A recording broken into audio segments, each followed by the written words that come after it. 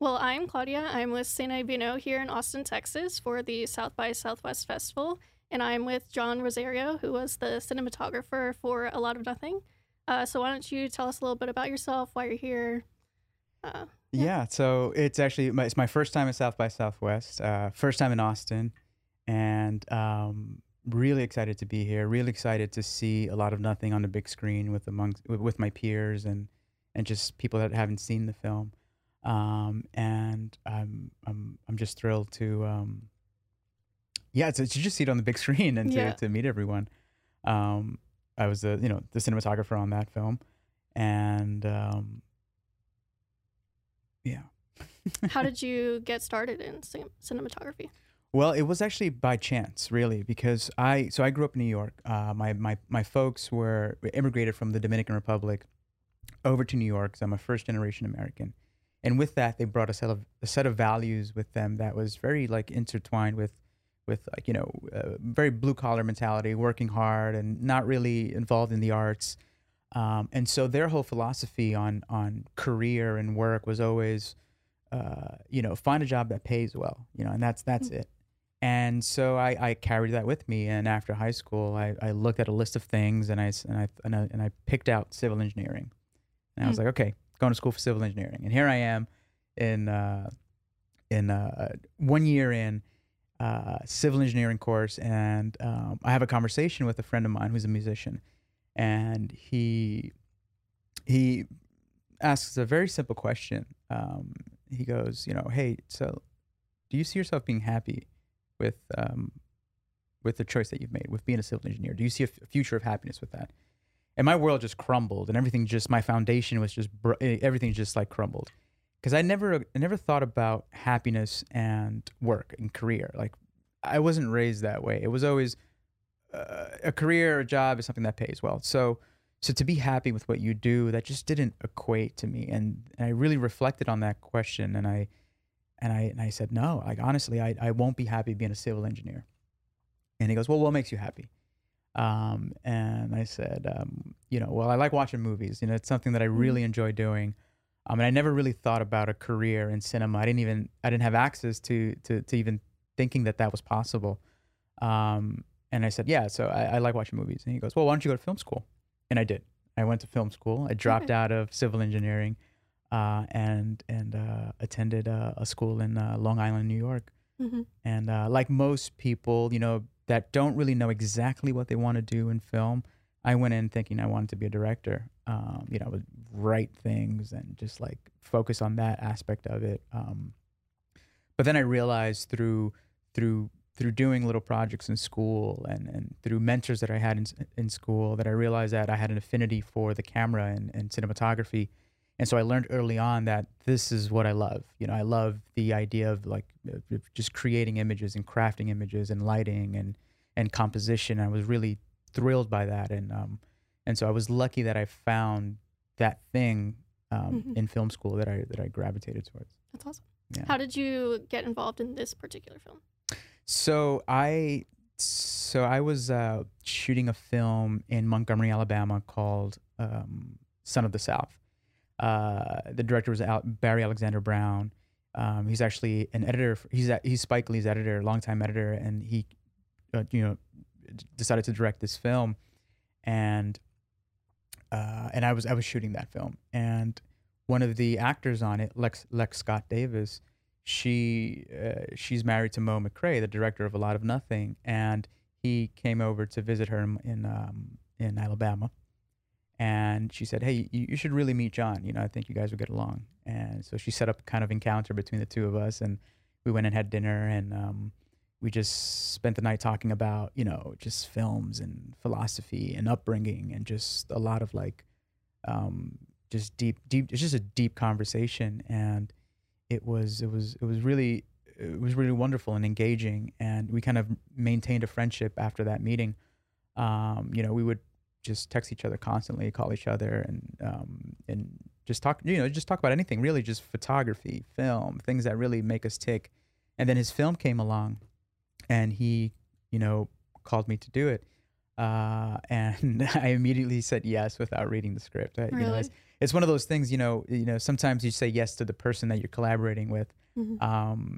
and then because you know how great that person is, or the type of artist that person is, and so you're just inclined to work with that person no matter what, Yeah. and you know that whatever that story is, it's going to be, special and deep and done in the right way. And so, I immediately said yes. I was like, yeah, like if it's you, I'm in. Wow. And then I read the script and connected with that, and so that was a bonus for sure. Okay. So obviously the director drew you to the script, Yes. but after reading the script, getting a feel for the tone, was there anything else in particular that you're like, oh, this is why I want to do the movie? Yeah. So reading the script, I knew it was special. It's a very unique story. As you're watching it, you think you know what this story is about, but then things take a turn, and things keep taking a turn, and they just it just takes you for a ride. And so as I was reading the script, I was on this ride. I was like, okay, it starts in a way where it baits you in. You think you've heard the story before, you think it's predictable, but in fact it's not. It's like things happen in a very, abstract and bizarre way, and they take a wild turn, and immediately, that was just super attracting to me. Oh, okay. So tell us a little bit about working with the director. What was it like? Why do you like him?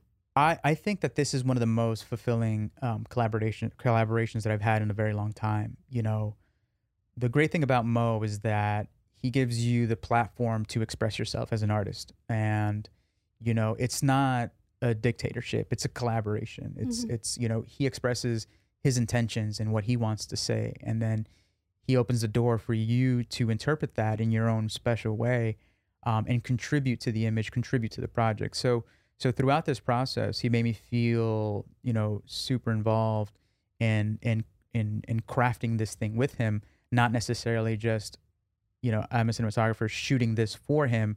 It was, no, I'm a cinematographer collaborating with him to craft the image, to craft the philosophy and the visual language. And it was very much a collaborative effort, and that was special. And he does this with everyone in every department. So it really felt special, So in terms of working on a collaborative team, how did you guys achieve, in terms of film technique, suspense through the camera? That's a great question, because during pre-production, we really wanted to involve, philosophy in every choice that we made, in every compositional choice and every lighting choice, and how the camera speaks subtextually, and how that can reinforce what the characters are feeling. We would look at a scene, dissect it fully, and ask ourselves questions like, who is this scene about? Who is it favoring? What do we want to say subtextually? And then we would find ways to position the camera and move the camera in ways that kind of gives you that subtext. We did a 17-minute oneer, 17 minutes, no cuts, opening the film. Very bold. Mo, he got a lot of pushback. There's some folks that didn't want him to do it, but he stuck with it, and I'm glad he did, because it was a very special achievement. And so 17 minutes in, no cuts. But even in that process, since there were no cuts, we needed to be deliberate on how we moved the camera and why we moved the camera. And then not just document these two actors moving within the space around the house, which is, it was a lot to just light and keep the continuity of the camera and everything. But we made choices. We said, in this specific moment, the camera should favor this person. And we shouldn't see the other person. We should just hear what they're saying, and just reflect on this one person as they receive the information from the other person. So it was really special, just making these deliberate choices on where the camera needs to be and how it needs to be, and how it needs to move. Yeah, so it's just been a really careful, deliberate, and calculated approach to the visuals, really. Okay.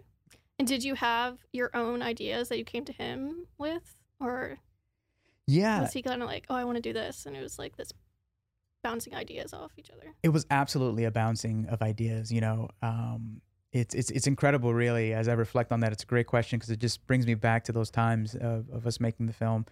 And, I would just get a call from Mo, just for no reason, during pre-production after the day's done, and he would just give me a call and we would just talk and it would honestly, the call wasn't about anything in specific or particular. It wasn't anything like pressing. It was just to talk. And through these talks, we would discover new things. And he was like, I was thinking maybe we should do this.